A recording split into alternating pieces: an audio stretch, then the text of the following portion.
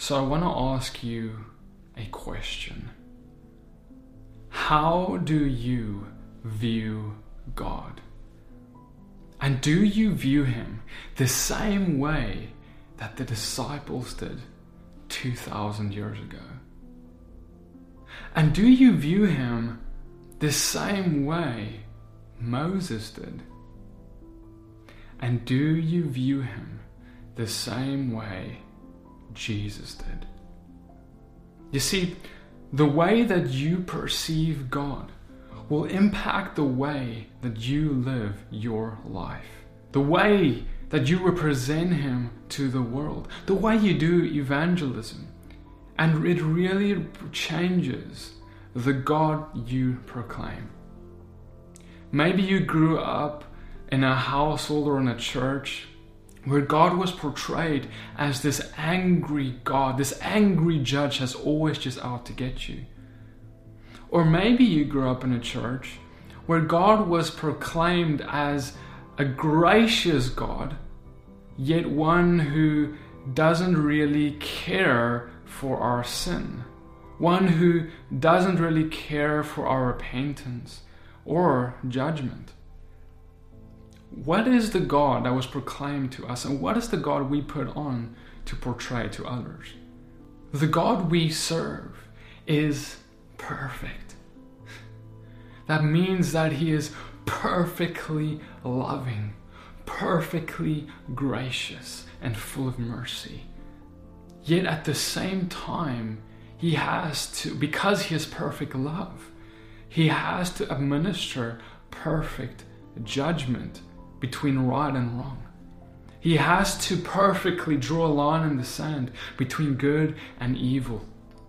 And what is done in evil must be accounted for, and what is done in good must be rewarded for. We serve a God that is perfectly loving, gracious, and just. But in a culture, we have heard that it was said that law and judgment and grace and love are two different things, and they are mutually exclusive. They are in contrast. They cannot go together. Yet the very nature of our God is one whom has both of these aspects in perfect union. The God that we have often heard proclaimed through our culture, and the way that our culture has impacted our perception of God, has often radically changed over the last 2,000 and even 3,000 years. Where the God that our disciples proclaimed and believed in, and the God, Yeshua, Jesus Christ, who walked among them, the way that they saw him can in many cases be radically different from the way we even think of him today. And the way that Moses, when he went up that mountain in fear and trembling to the God Almighty, Yahweh Elohim, when he went up that mountain, oftentimes we don't see God that way. We approach God casually. We see God as so gracious and lax and loving that it doesn't really matter. Our sins are okay, and our uncleanness, the fact that we are men of unclean lips, it doesn't bother God anymore because Jesus came, right? And see, we have this idea that we have this God of the Old Testament, and then Jesus shows up, and now God is different. He's changed, and he is not like that God anymore. God's character changed because now he revealed to us in Jesus that he is a little different now, and that he is now just love and grace, and he just forgives, and he doesn't care about our sin at all anymore. And in some way, it can be true, but in many other ways, it is not. You see, brothers and sisters, while God has shown us an image of him in our Torah and prophets, our Old Testament, and he has shown us a side of him in the New Testament and revealed in our Messiah, Yeshua, Jesus Christ, I want to submit to you that he never changes. And we read about this in the scriptures in Malachi 3 verse 6, God proclaims to us, "For I, the Lord, do not change." Jesus is the express visible image of the invisible God. He is the perfect walk we ought to imitate. He is God in the flesh. And so when we read our New Testament and we read about him and we see how he interacted and we see his relationship with his people, we are getting a perfect image of him. But at the same time, we should not throw out that which God has given in the beginning. When God gave the Torah and the prophets, the story of the Exodus, the story of God's relationship with Moses, how God delivered Israel out of Egypt from slavery, all of this are as a precursor to what Jesus would come and do later. And that also paints a picture for us about God's character. And so we cannot throw out the Torah and prophets and say, well, we have Jesus now. We need to understand that when Jesus came on this earth, he was a man who he had to learn everything like we do. He had to be like placed in our shoes. He was a man. Even though he was fully God, he was fully man. He was in a flesh. That means that he had to learn who God is. Right? He had to read the Torah and the prophets. That's why he was in the synagogues, talking with the religious leaders, the Pharisees of the day, because he was there studying, and he even himself studied to become a rabbi. He was an expert in the Torah and prophets, what we call our Old Testament. Brothers and sisters, do you know what that means? That means that the full perception of how Jesus, Yeshua the Messiah, how he perceived God, everything that he knew about God came from two places. Number one, the Torah and the prophets, what we call our Old Testament, and furthermore, prayer, the secondly thing. So everything he knew about God's character came from our Old Testament and his personal relationship with God through prayer. That means that ought to be the same way we study God's character. We have the Torah and prophets. We have personal relationship with God in prayer. And we have even a third option, which we should also incorporate, of course, and that is Yeshua's walk, the way that Jesus walked. But we should incorporate all of these elements to get a full picture of who God is, so we can represent him well. And so I'd like to start this off in the Torah and prophets. We are going to open the story of the Exodus and see the way that God met Israel. He took them out. He took them out of the slavery out of Egypt, delivered them from that, put them into the wilderness where he came to meet with them.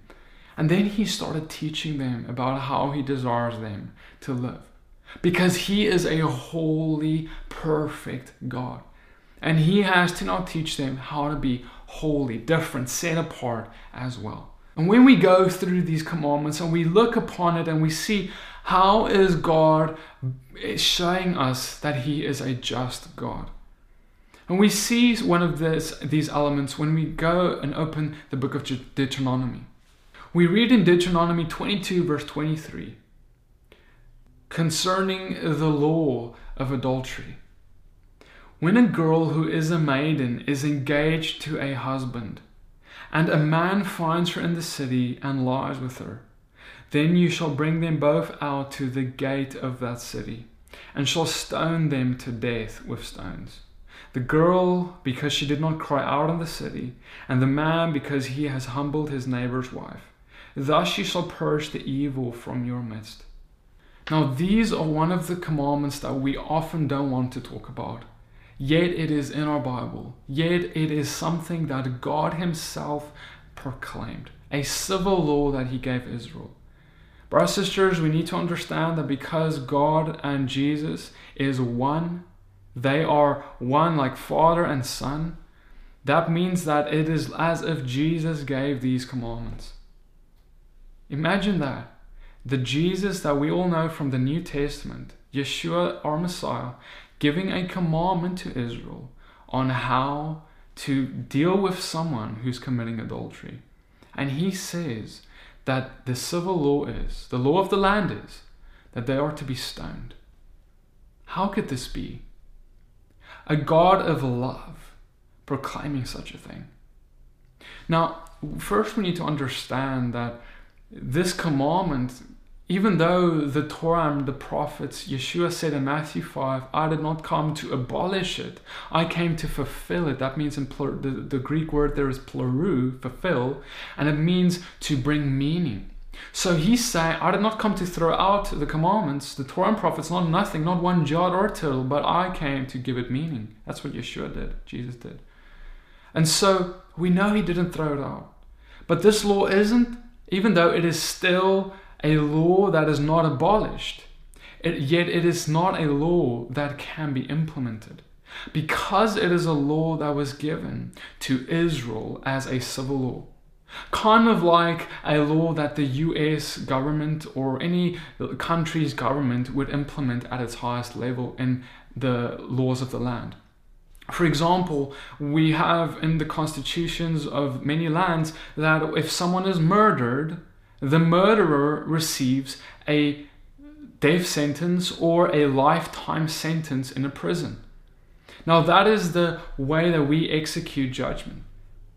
But brothers and sisters, we see here where Israel was in a theocracy. In other words, the laws of their land was governed by the laws that God gave. We are in the US, we are in different countries, whether in Europe or whatever country you're at. We cannot be implementing these laws because this is not the law. These laws aren't being kept by the government of your land. Therefore, they cannot be implemented.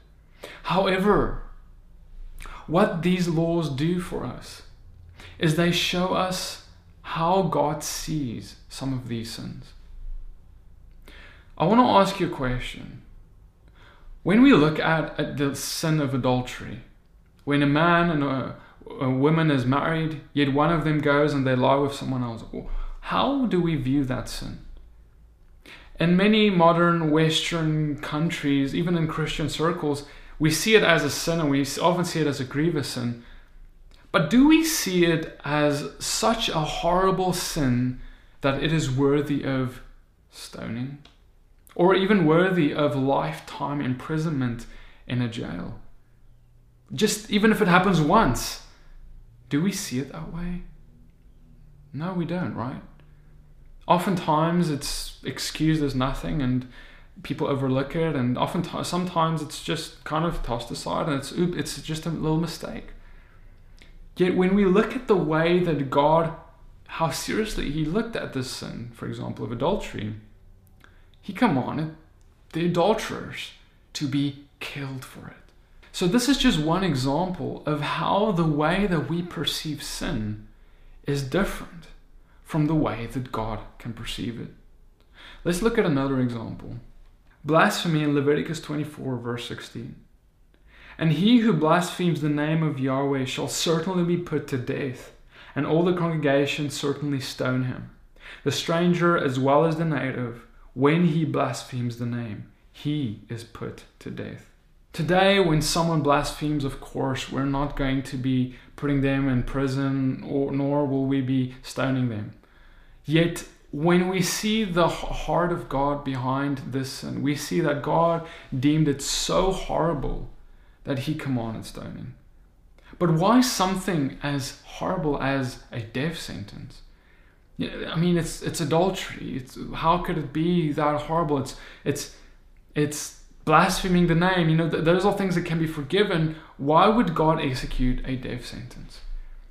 You see, brothers and sisters, today when we think about someone who murders, and a serial killer, for example, someone who murders, let's say, an entire family, 5 or 6 or 8 people, we would expect them to be put away forever, right? We would expect them to be punished for the rest of their life for what they did and never be let out, if not even given a death sentence.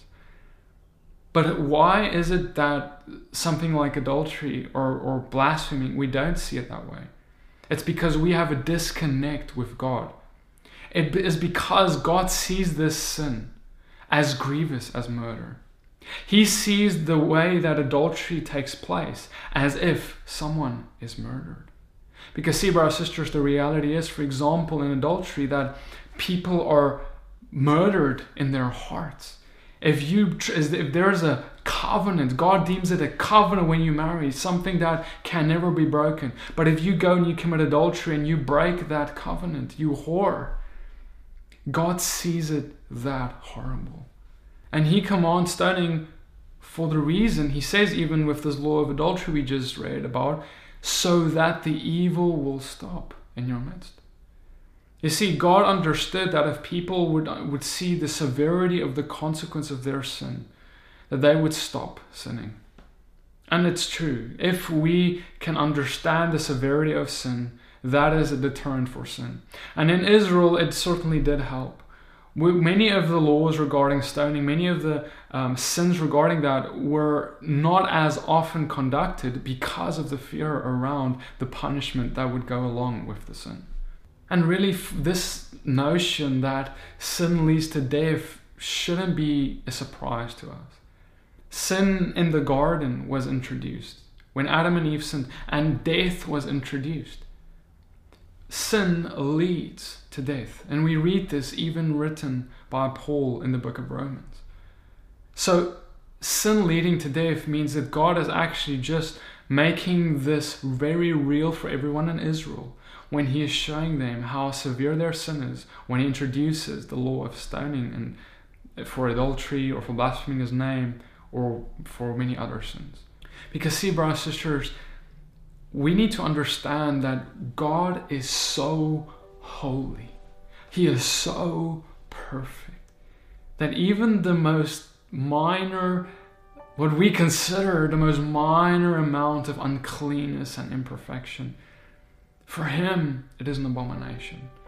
Because he is perfect light. It's like having a light in a room.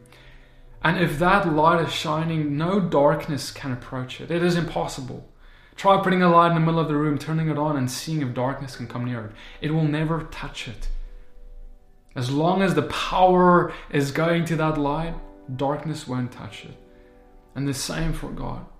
It is like a natural law that darkness, sin in other words, cannot approach or even come near the holiness of God.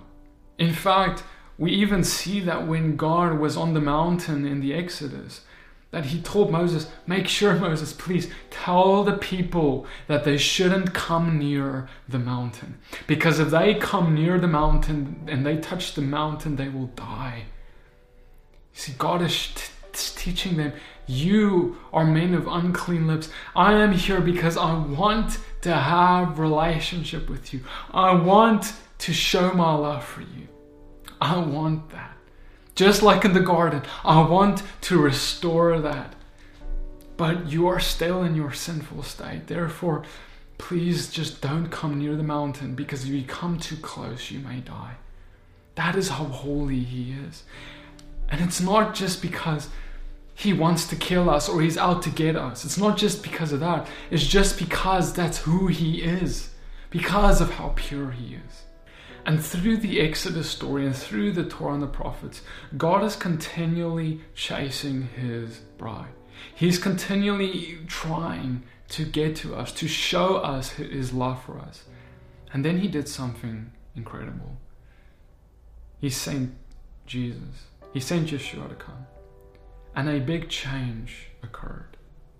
But it may not be the change that we have often been taught that you may think of. The change was that he came to bring a relationship, to bring access to him. Because Jesus died and he was the perfect sacrifice, our Passover lamb sacrifice, by his blood, we are now actually able to come in to the presence of God.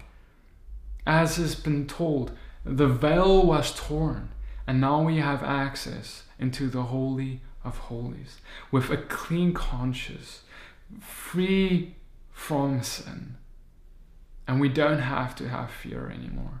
But many have thought that because all of this has happened and because we have this access to the Father that the Israelites never had, that the Father somehow changed his mind about these sins. May he somehow become more relaxed regarding them. And Yeshua's sacrifice allows us to come and put our sins on him. And he takes our sins away. He says, your sins were as scarlet, but I'm making it as white as snow. And that means, but he then asks of us to repent of our sins. And Yeshua, wherever he went, he told, when he healed someone even, he said, now go and sin no more. Repent from your sins. There has to be change in you. But then when we do sin, he says that there is intercession with the Father, and we can ask the Father for forgiveness, and he will be quick to forgive. We read this in 1 John 1 verse 8. If we say we have no sin, we deceive ourselves, and the truth is not in us. If we confess our sins, he is faithful and just to forgive our sins and to cleanse us from all unrighteousness. So we must live a life free from sin. We must live a life that we are not in habitual sins. However, when we do fall, which will happen, then there is a way that we can come and we can ask the Father for forgiveness, confess our sins, and he says he is quick to forgive us, to wipe us clean. But now, did God change in the New Testament? That is really the big question, isn't it? Let's look at some examples. Shortly after setting up the church, with Peter and his apostles, we see something that happened that is very similar to the way that people died in the Torah and prophets for their sins. We read about the story of Ananias and Sapphira. In Acts 5 verse 3 we read, but Peter said, Ananias, why has Satan filled your heart to lie to the Holy Spirit and to keep back for yourself part of the proceeds of the land? While it remained unsold, did it not remain your own? And after it was sold, was it not at your disposal? Why is it that you have contrived this deed in your heart? You have not lied to man, but to God. When Ananias heard these words, he fell down and breathed his last, and great fear came upon all who heard it. Just as we often read about people dying in their sin in the Old Testament, God did the same thing when people even just lied about giving some money to Peter's church. Ananias and Sapphira held back secretly in giving money and possessions while telling everyone, like Peter and them, that they gave everything.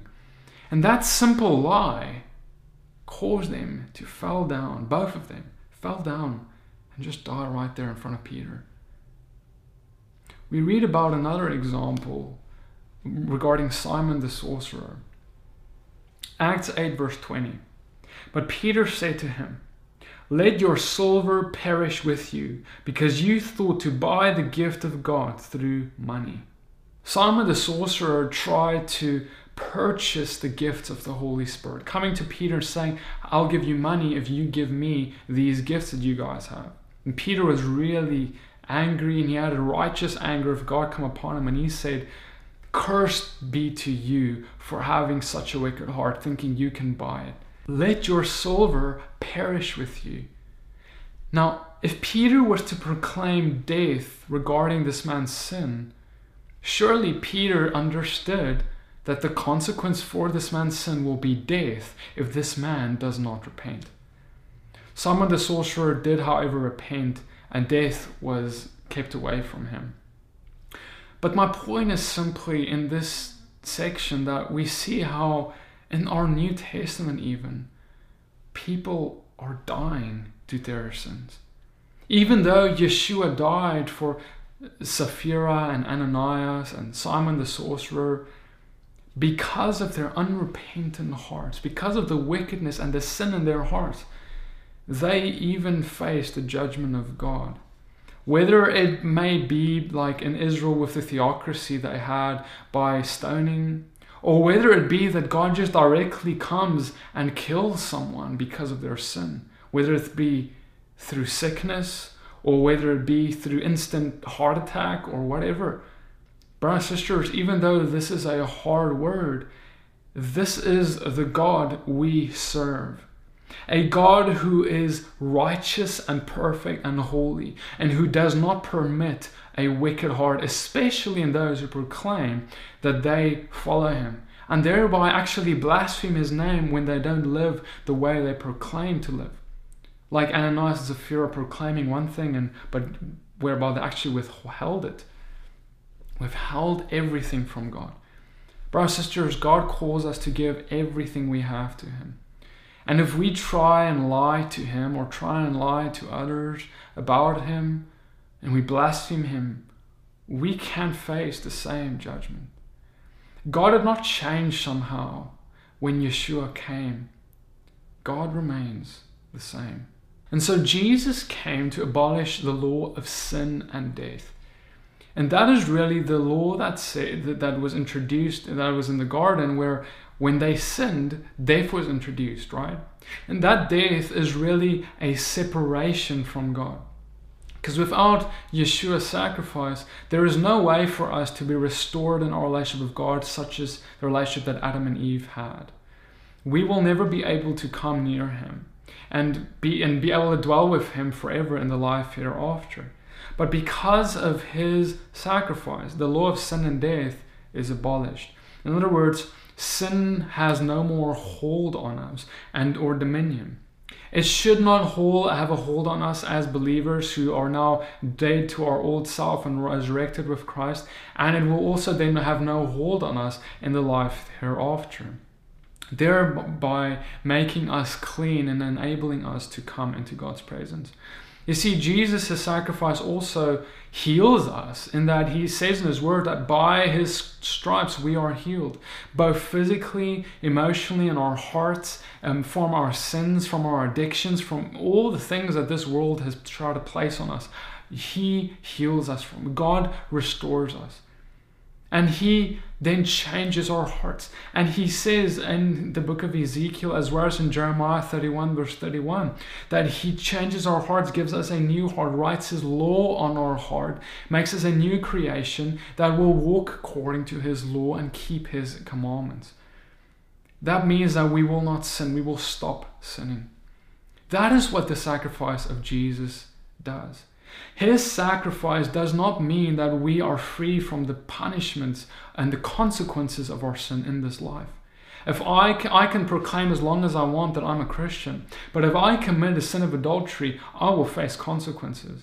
If I commit murder, I will face consequences. I may be locked up for life in prison. And we see this with the thief on the cross. Even though the thief on the cross, he was a murderer, he had great sin upon his life, and he was hanging there alongside Jesus himself. And Jesus himself told this thief that his sins are forgiven and he will dwell with him in the kingdom of heaven. Yet the thief was not taken off the cross. He did not escape the punishment that the civil laws of the land held over him. He still had to face it. And similarly, God is a God of justice, who even believers will receive judgment in this world when we do make mistakes. If we steal, lie, kill, destroy, if we do anything, even as believers, unbelievers, no matter who we are, we must face the consequences for our actions. Jesus has not become this piñata which we can just hit all day long with our sin and expect none of the punishments to ever come upon us. He died for us to live free from sin and to be free from the eternal punishment that we actually deserve because of our unclean lips and unclean works. He saved us from eternal separation from God. He saved us from sin. He did not save us so that we may sin and continue in it. But I know what you may be thinking. In John 3, Jesus says that I have not come to condemn the world. And so how can we reconcile that with this message? We read about that in John 3 verse 17. For God did not send his Son into the world to condemn the world, but in order that the world might be saved through him. We need to understand that God is both love and a judge. The mission of God when he came in the flesh as Yeshua to die for the sins of the world was to come and show us his love for us. That was his mission. That is why he came. It is an expression of love, an expression of, I need you back. I need you, even though you're lost in your sin, even though you're far away, even though you whored with the nations, even though you chose the ways of the world. My bride, I'm coming for you, and I want to set you free. I'm coming to restore you back to me. And the way that I will do that is I will come to lay myself down and die for you. And for many of us, he came to die for us before we were even born, because he loves us. And he saw us on the way to the cross. We were on his mind. So you see, that was his mission when he came in the flesh. And so that's why he says, I did not come to condemn the world, when he came in the form of Jesus, Yeshua the Messiah. However, we do read that when he comes back, we read in the book of Matthew that he's going to come back differently. And he's going to have a different mission. Even though who he was when he was here as Yeshua, this perfectly loving, this Lamb of God, as led to his slaughter, as this image of how we ought to live, he is going to have a different mission. That of a lion. That of a ruling king. You see, he came the first time as a lamb, but the second, he's coming as a lion to judge the world. We read this in Matthew 25, verse 31. And when the Son of Adam comes in his esteem, and all the set apart messengers with him, then he shall sit on the throne of his esteem. And all the nations shall be gathered before him, and he shall separate them from another, as a shepherd separates his sheep from the goats. And he shall set the sheep on his right hand, but the goats on the left. And so we see that when he comes back, he's going to come as this ruler, this lion who separates the sheep from the goats. And if you know anything about sheep and goats, goats are animals that are naughty. They're animals that break things. They're animals that do things that are kind of horrible sometimes. And so that's what God is going to be doing. He's going to be separating those who have evil hearts and wicked hearts from those who had hearts that were after him. And the works to show for it. For a heart that is after him will have works that are going to be obedient to what he has told us to do. And those who are hearts that are wicked have been doing things that are disobedient to what he has asked us to do. And so I want to ask you the question of when Jesus comes back to judge us in that way, as this judge who will separate the wheat from the tare, the goat from the sheep, what laws is he going to be applying? How is he going to judge us? What are the laws that he will judge us by? It's the laws that he studied himself even when he was on this earth. When he was here, I mentioned already the Torah and the prophets. That is the law of God that he walked out perfectly, and not so that we don't have to, but so that we can see how he walked, so we can imitate him perfectly. And so that's what he's asking of us. He wants a bride equally yoked, a bride who's going to walk like he walked.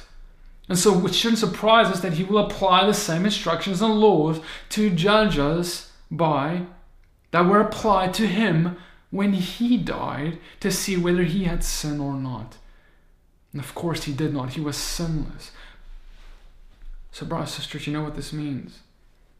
It means that law of adultery that people were being stoned for if they broke it, or that law of blasphemy that people were stoned for if they broke it, or the fact that we need to keep a Sabbath day holy, that's like the 4th commandment in the 10 commandments, or all of these things that we shouldn't murder, we shouldn't steal, we shouldn't lie, we shouldn't kill, we should honor our father, our mother. Things that God has instructed, the laws of God. We need to start seeing them the way God sees them. We need to start understanding that God's character is so holy that he sees the fact that if we break a marriage covenant through adultery, that he sees it that you deserve death if through stoning. You see, brothers and sisters, we don't have that perception today in our culture. But God says you need to start seeing my word the way that I intended it to be seen. And I wrote it with these consequences so you can see how serious your sin is. And He wants us to see that, because if we don't see the seriousness of our sin, like Israel, that's why He told them to implement these consequences. Because, man, if you saw your brother being stoned for what he did, guess what? You're not doing that sin ever. And that's what happened. Righteousness was formed in Israel because they did see the consequences. There were some of the laws of stoning that were in our historical records. We could see they were never in the history of Israel implemented because no one ever broke it, because they were obedient. But they weren't like Yeshua. And they always made mistakes. And even though they were better, the fear of punishment wasn't able to change their hearts. It wasn't able to stop them from sinning in their hearts, having wicked thoughts. Yes, they may not commit adultery physically, but they did so spiritually. They did so in their heart. They looked at women with lust. They fornicated in their hearts. They lied, they stole, they coveted things in their hearts. That's just as great a sin as anything. And so we now see that Yeshua, He came to fulfill, He came to fill up, He came to give more meaning to the Torah. And He says, well, yeah, you're not doing things physically wrong, maybe, well, what are you doing in your heart? And He's showing us that your heart needs to be changed. And the only way that can happen is by my Holy Spirit, by my Ruach HaKodesh. When I come and fill you with my Spirit, change your heart, change your nature so you can walk like me. So you can not only just not sin externally and physically, but so that you don't sin in your heart. When we read on in John 3, we read the following. John 3:18. Whoever believes in Him is not condemned. But whoever does not believe is condemned already, because he has not believed in the name of the only Son of God. And this is the judgment. The light has come into the world, and people loved the darkness rather than the light, because their works were evil. For everyone who does wicked things hates the light and does not come to the light, lest his works should be exposed. But whoever does what is true comes to the light, so that it may be clearly seen that his works have been carried out in God. And that is why our works do matter. God says that if you have evil works, you hate the light. Point blank. There's no way around it. You can't say one thing and do another. If you say that you love the light, you want to be part of this kingdom of light, this kingdom of our Messiah, you need to have works that are in line with that you're following the law of God as He prescribed. You're not committing adultery, you're not fornicating, you're not sleeping with your girlfriend. You're not doing these things anymore, because you understand that you must be a new creation, and you cannot do the things of your old life and your new life and still say that you love the light and you love God. God is simply going to look at you and say, well, yes, you may have proclaimed that you love me with your mouth, but your heart is far from me. I never knew you. Paul also writes about this in Romans 6, verse 1, and he says, what shall we say then? Are we to continue in sin that grace may abound? By no means. How can we who died to sin still live in it? Do you not know that all of us who have been baptized into Christ Jesus were baptized into His death? We were buried with Him by baptism into death, in order that just as Christ was raised from the dead by the glory of the Father, we too might walk in newness of life. For if we had been united with Him in a death like His, we shall certainly be united with Him in a resurrection like His. We know that our old self was crucified with Him, in order that the body of sin might be brought to nothing, so we would no longer be enslaved to sin. For one who has died has been set free from sin. You see, brothers and sisters, God asks of us, He says, have you died yet? Have you truly died? Have you given up your life? Because look, if you're serious about this thing, man, you're going to give up everything for this kingdom of light. You're going to give up your addiction, your cocaine, your heroin, your cigarettes, your pornography addiction. You're going to give up the fact that you have a potty mouth and a mouth that is not after the fruits of the Spirit. The fact that you love to lie. The fact that you love to pirate things and steal. The fact that you love to lust after women. Or the fact that you commit adultery or fornicate. You see, brothers and sisters, the list goes on and on and on. We serve a holy God who does not allow sin in his midst. And I'm telling you, listen, we can say, Jesus, come all day long. But if you say, Jesus, come all day long while having your sin in your one hand, not wanting to ever let it go, you will never be able to have that intimate relationship with God that you desire. And God is not fooled. He will come. You see, the moment, brothers and sisters, listen, this can happen today. It's easy. It's easy.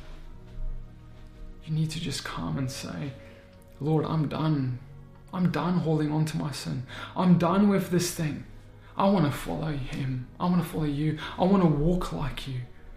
I want to be like you. And you didn't do these things, God, so I can't do them.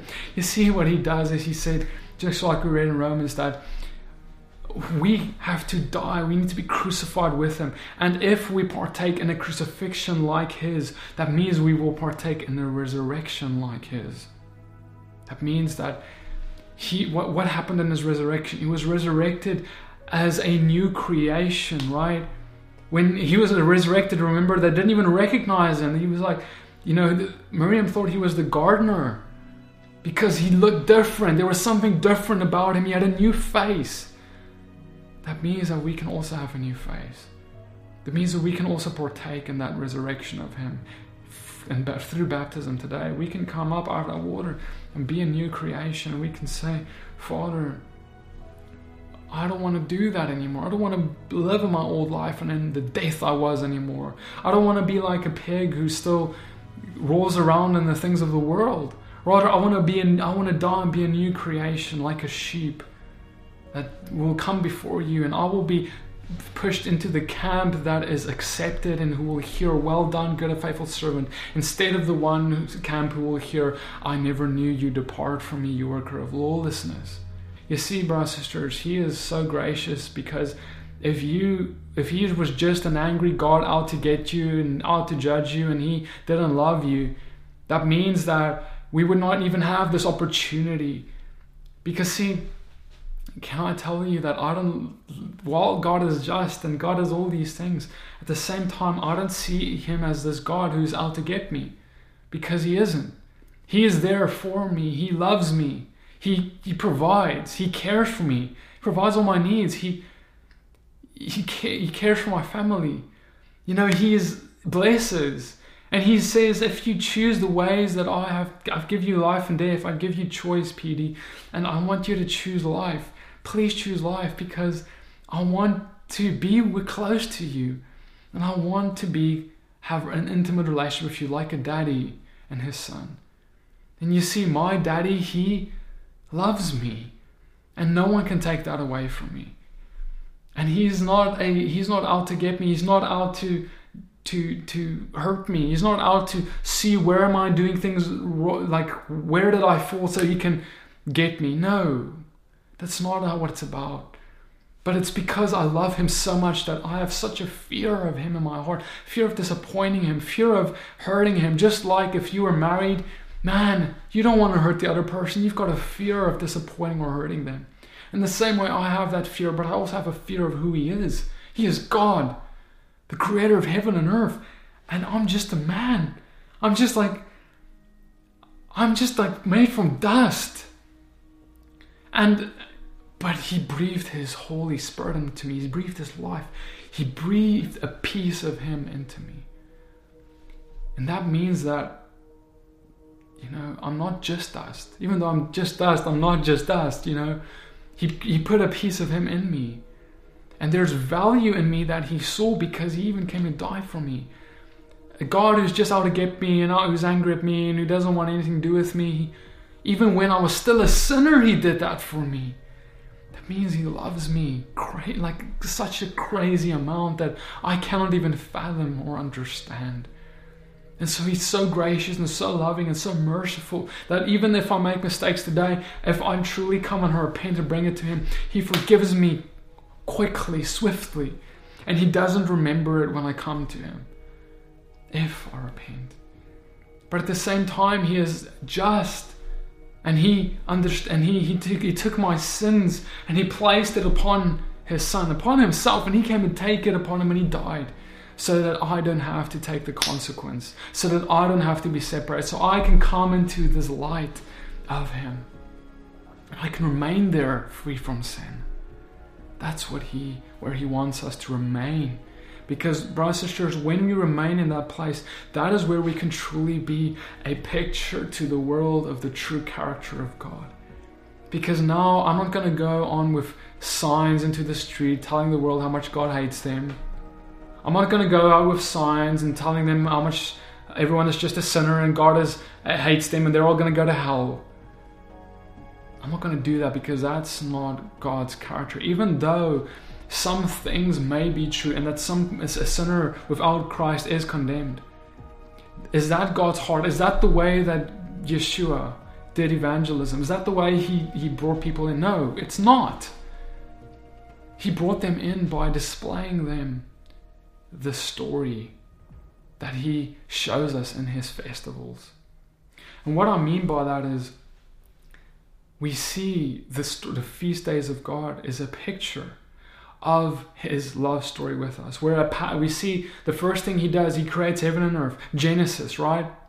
And then what does He creates the stars, He creates all these things to make time work. Because if there's no day and no night, if there's no sun, we don't have day and night. So He made all these things so that it can be timing and day and night, so we can keep time on record of things. And then what does He do next?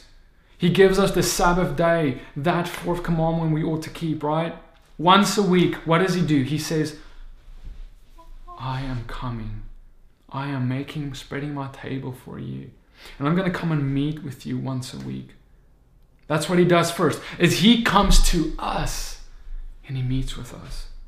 And after He comes to meet, He calls us to meet with us. He expects of us to come on this date with Him once a week. And then what next did He do? When we go on, and we had Genesis, then when we go on, we read about this feast called Passover. That's the next one, where God came and ultimately fulfilled it through Him coming in the flesh and dying. And He is the Passover lamb, where the blood is on the doorpost of our hearts, where now the death angel, the death cannot enter in. We are set free from death. So in other words, He redeems us. He sets us free from our sins, right? And then what we have next is we have the Feast of Unleavened Bread, where now He asks of us to do something for Him. He says, I have come, I've spread my table for you, I've come to meet with you, I want to show, and I've come to show you my love by dying for you, but now, what do I do? What does He do next? He says, now I want you to clean your house from leaven. I want you to take out the leaven out of your home. I want you to clean the sin out of your house. That's what He means by that. He says, repent from your sins. Take it out, because now you've seen my love for you. Now you need to take a step and make an action. Let your works change because of my Spirit that indwells with you. And that's what He does next. In order for us to actually be able to clean our house from leaven, truly, we need to wait. And we have this counting of the Omer, this 50 days that happens after the Passover. And then God comes. We know, remember He told his disciples to stay in Jerusalem. Wait, right? And then He pours out His Holy Spirit. And His Holy Spirit comes and empowers His disciples to spread the gospel and to live empowered for His kingdom. To be able to live free from sin. To be able to be bold. And then we also have a festival, the Festival of First Fruits, where God asks of us to make our first fruits offering. In other words, He's saying, I want you to give your life to this thing. It's not just about a little bit here, a little bit there. He says, no, I need your life for this. And we see Him come at the Festival of Trumpets. We read in Revelation where He will come as one with the blowing of trumpets, right? And so then when he returns to us, His bride, He comes to come back to us, to restore relationship, right? In the flesh. Not just now this kind of relationship, but now we will have this relationship with him yet again. And then, what does he do next? He says he will judge. He will, and the Day of Atonement is then thereafter, where God will judge those who chose the kingdom of darkness, who chose evil.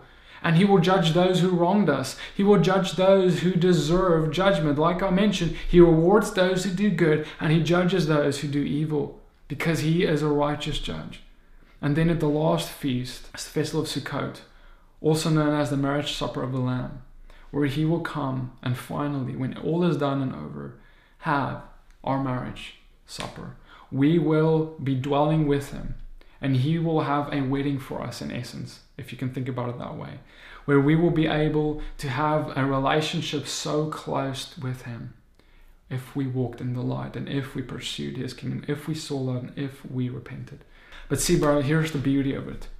I just mentioned 8 feasts right now. 8 steps, 8 things that God did.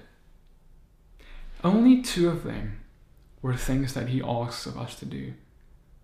And the remaining 6 were things that he does for us. He did everything. He meets with us. He dies for us.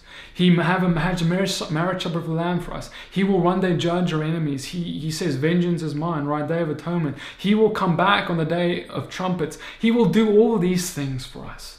He gives us a Holy Spirit. He equips us with spirit and truth to be able to walk and live like he did. He gives us everything. He gives us himself.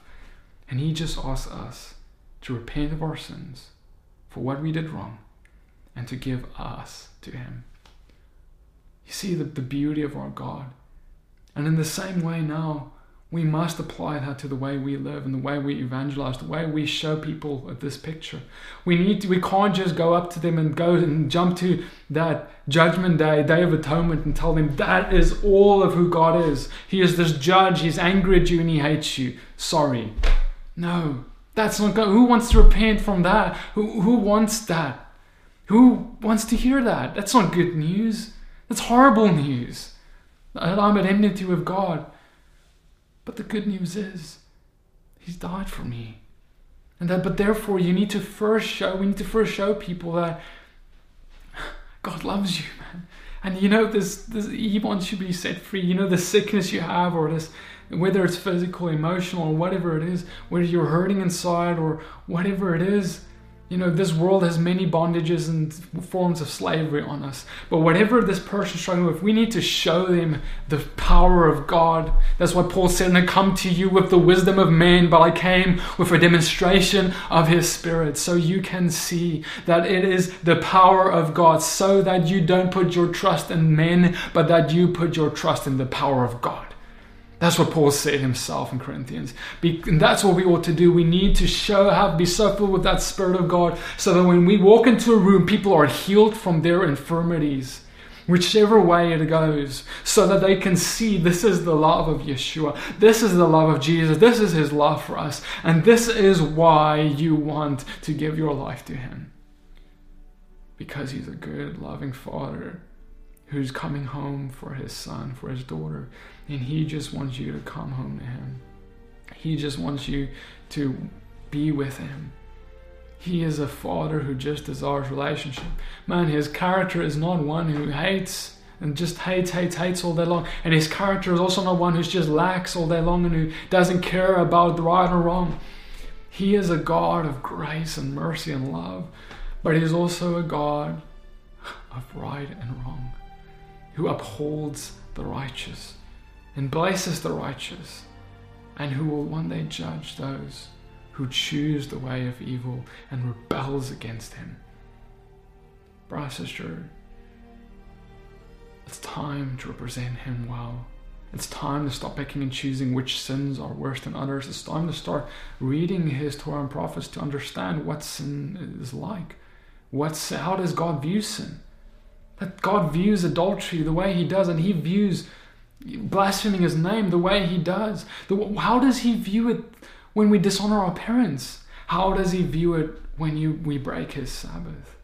And you may say, well, PD, I've never thought of that. Maybe you've never heard of this. Maybe you've never heard of even the Sabbath. Maybe you've never heard of this in church. Well, I ask you, test my words. Test everything I say, but just go. Don't discount it. Go to the Father and ask him, Lord, what is the truth? Because when Yeshua stood before Pilate and Pilate said, what is truth? Yeshua kept quiet because Pilate was staring truth right in the face. And that truth was Yeshua. Because Jesus is the truth. He's the walking truth. And Jesus was a just person. And he was a loving and gracious person. After healing, he said, repent. And so in the same way, when we heal, when we profess this God, this God of love and grace, we must tell them to repent thereafter. We need to say, well, now that you've been healed, now go forth and repent from your sins and be made a new creation. Brothers and sisters, I ask of you to seek his face in the way, in prayer, in looking at the way that Yeshua walked through our New Testament, and also in the Torah and prophets. God has given us all of that to see what his character truly is, so that we can imitate his character perfectly to the world.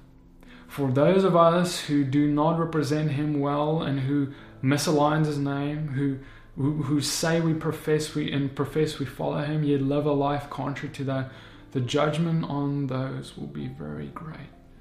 And I wish for you to escape it, and to rather walk as he did and walk in right standing. Because brother and sister, we have one shot at this thing. And don't let this video just be something. Let it be the thing that changes your life, because you chose to take it seriously. You chose to follow God with all you had and to repent of every deep sin today. Father, I ask that you would come with your Ruach right now and fill every person watching. Lord, I pray, God, that you would come and change their lives now. That you would change their hearts right now. Lord, we pray right now, Lord, every sin we put on the altar, God, and I thank you, God, for freedom from drugs, from people who are watching this video, freedom from pornography right now in the name of Yeshua. Lord, freedom from those cigarettes, freedom from lust, and people who are committing adultery, Lord, they would come and repent. Because, Lord, we know no matter how long we've been sinning, no matter how deep and dark the sin, no matter what it is, Lord, even though you see it is unholy and it is far from you, in a moment you can forgive through your Son, and you can draw people as close as your breath, because they have hearts that are repentant and they give their lives to you. And so, Lord, we profess that over these people right now, Lord. I pray that everyone who's watching would, Lord, that would happen in their hearts, Lord. And I thank you for your forgiveness, Lord, over our sins, Lord. In the name of Yeshua. Brothers and sisters, I hope this teaching has blessed and encouraged you. If this ministry has blessed you, please share this video for others so that they may see the truth regarding God's character and who Yeshua and who God as the Father is. So you may see that he did not change. So we may see that God never changes. May God bless you and keep you. Say, shine his face upon you, lift his countenance upon you, give you strength, shalom, and blessing. And I'll see you guys in the next video. I'd like to give a special thanks to the patrons of this ministry who has made this video and all the videos we're putting out this month possible. We're putting out videos every single week, reaching thousands of people. And if you'd like to join us in this mission of reaching the nations with the true Messiah of Israel, the God of Abraham, Isaac, and Jacob, consider becoming a partner of this ministry so we may set people free and proclaim the gospel.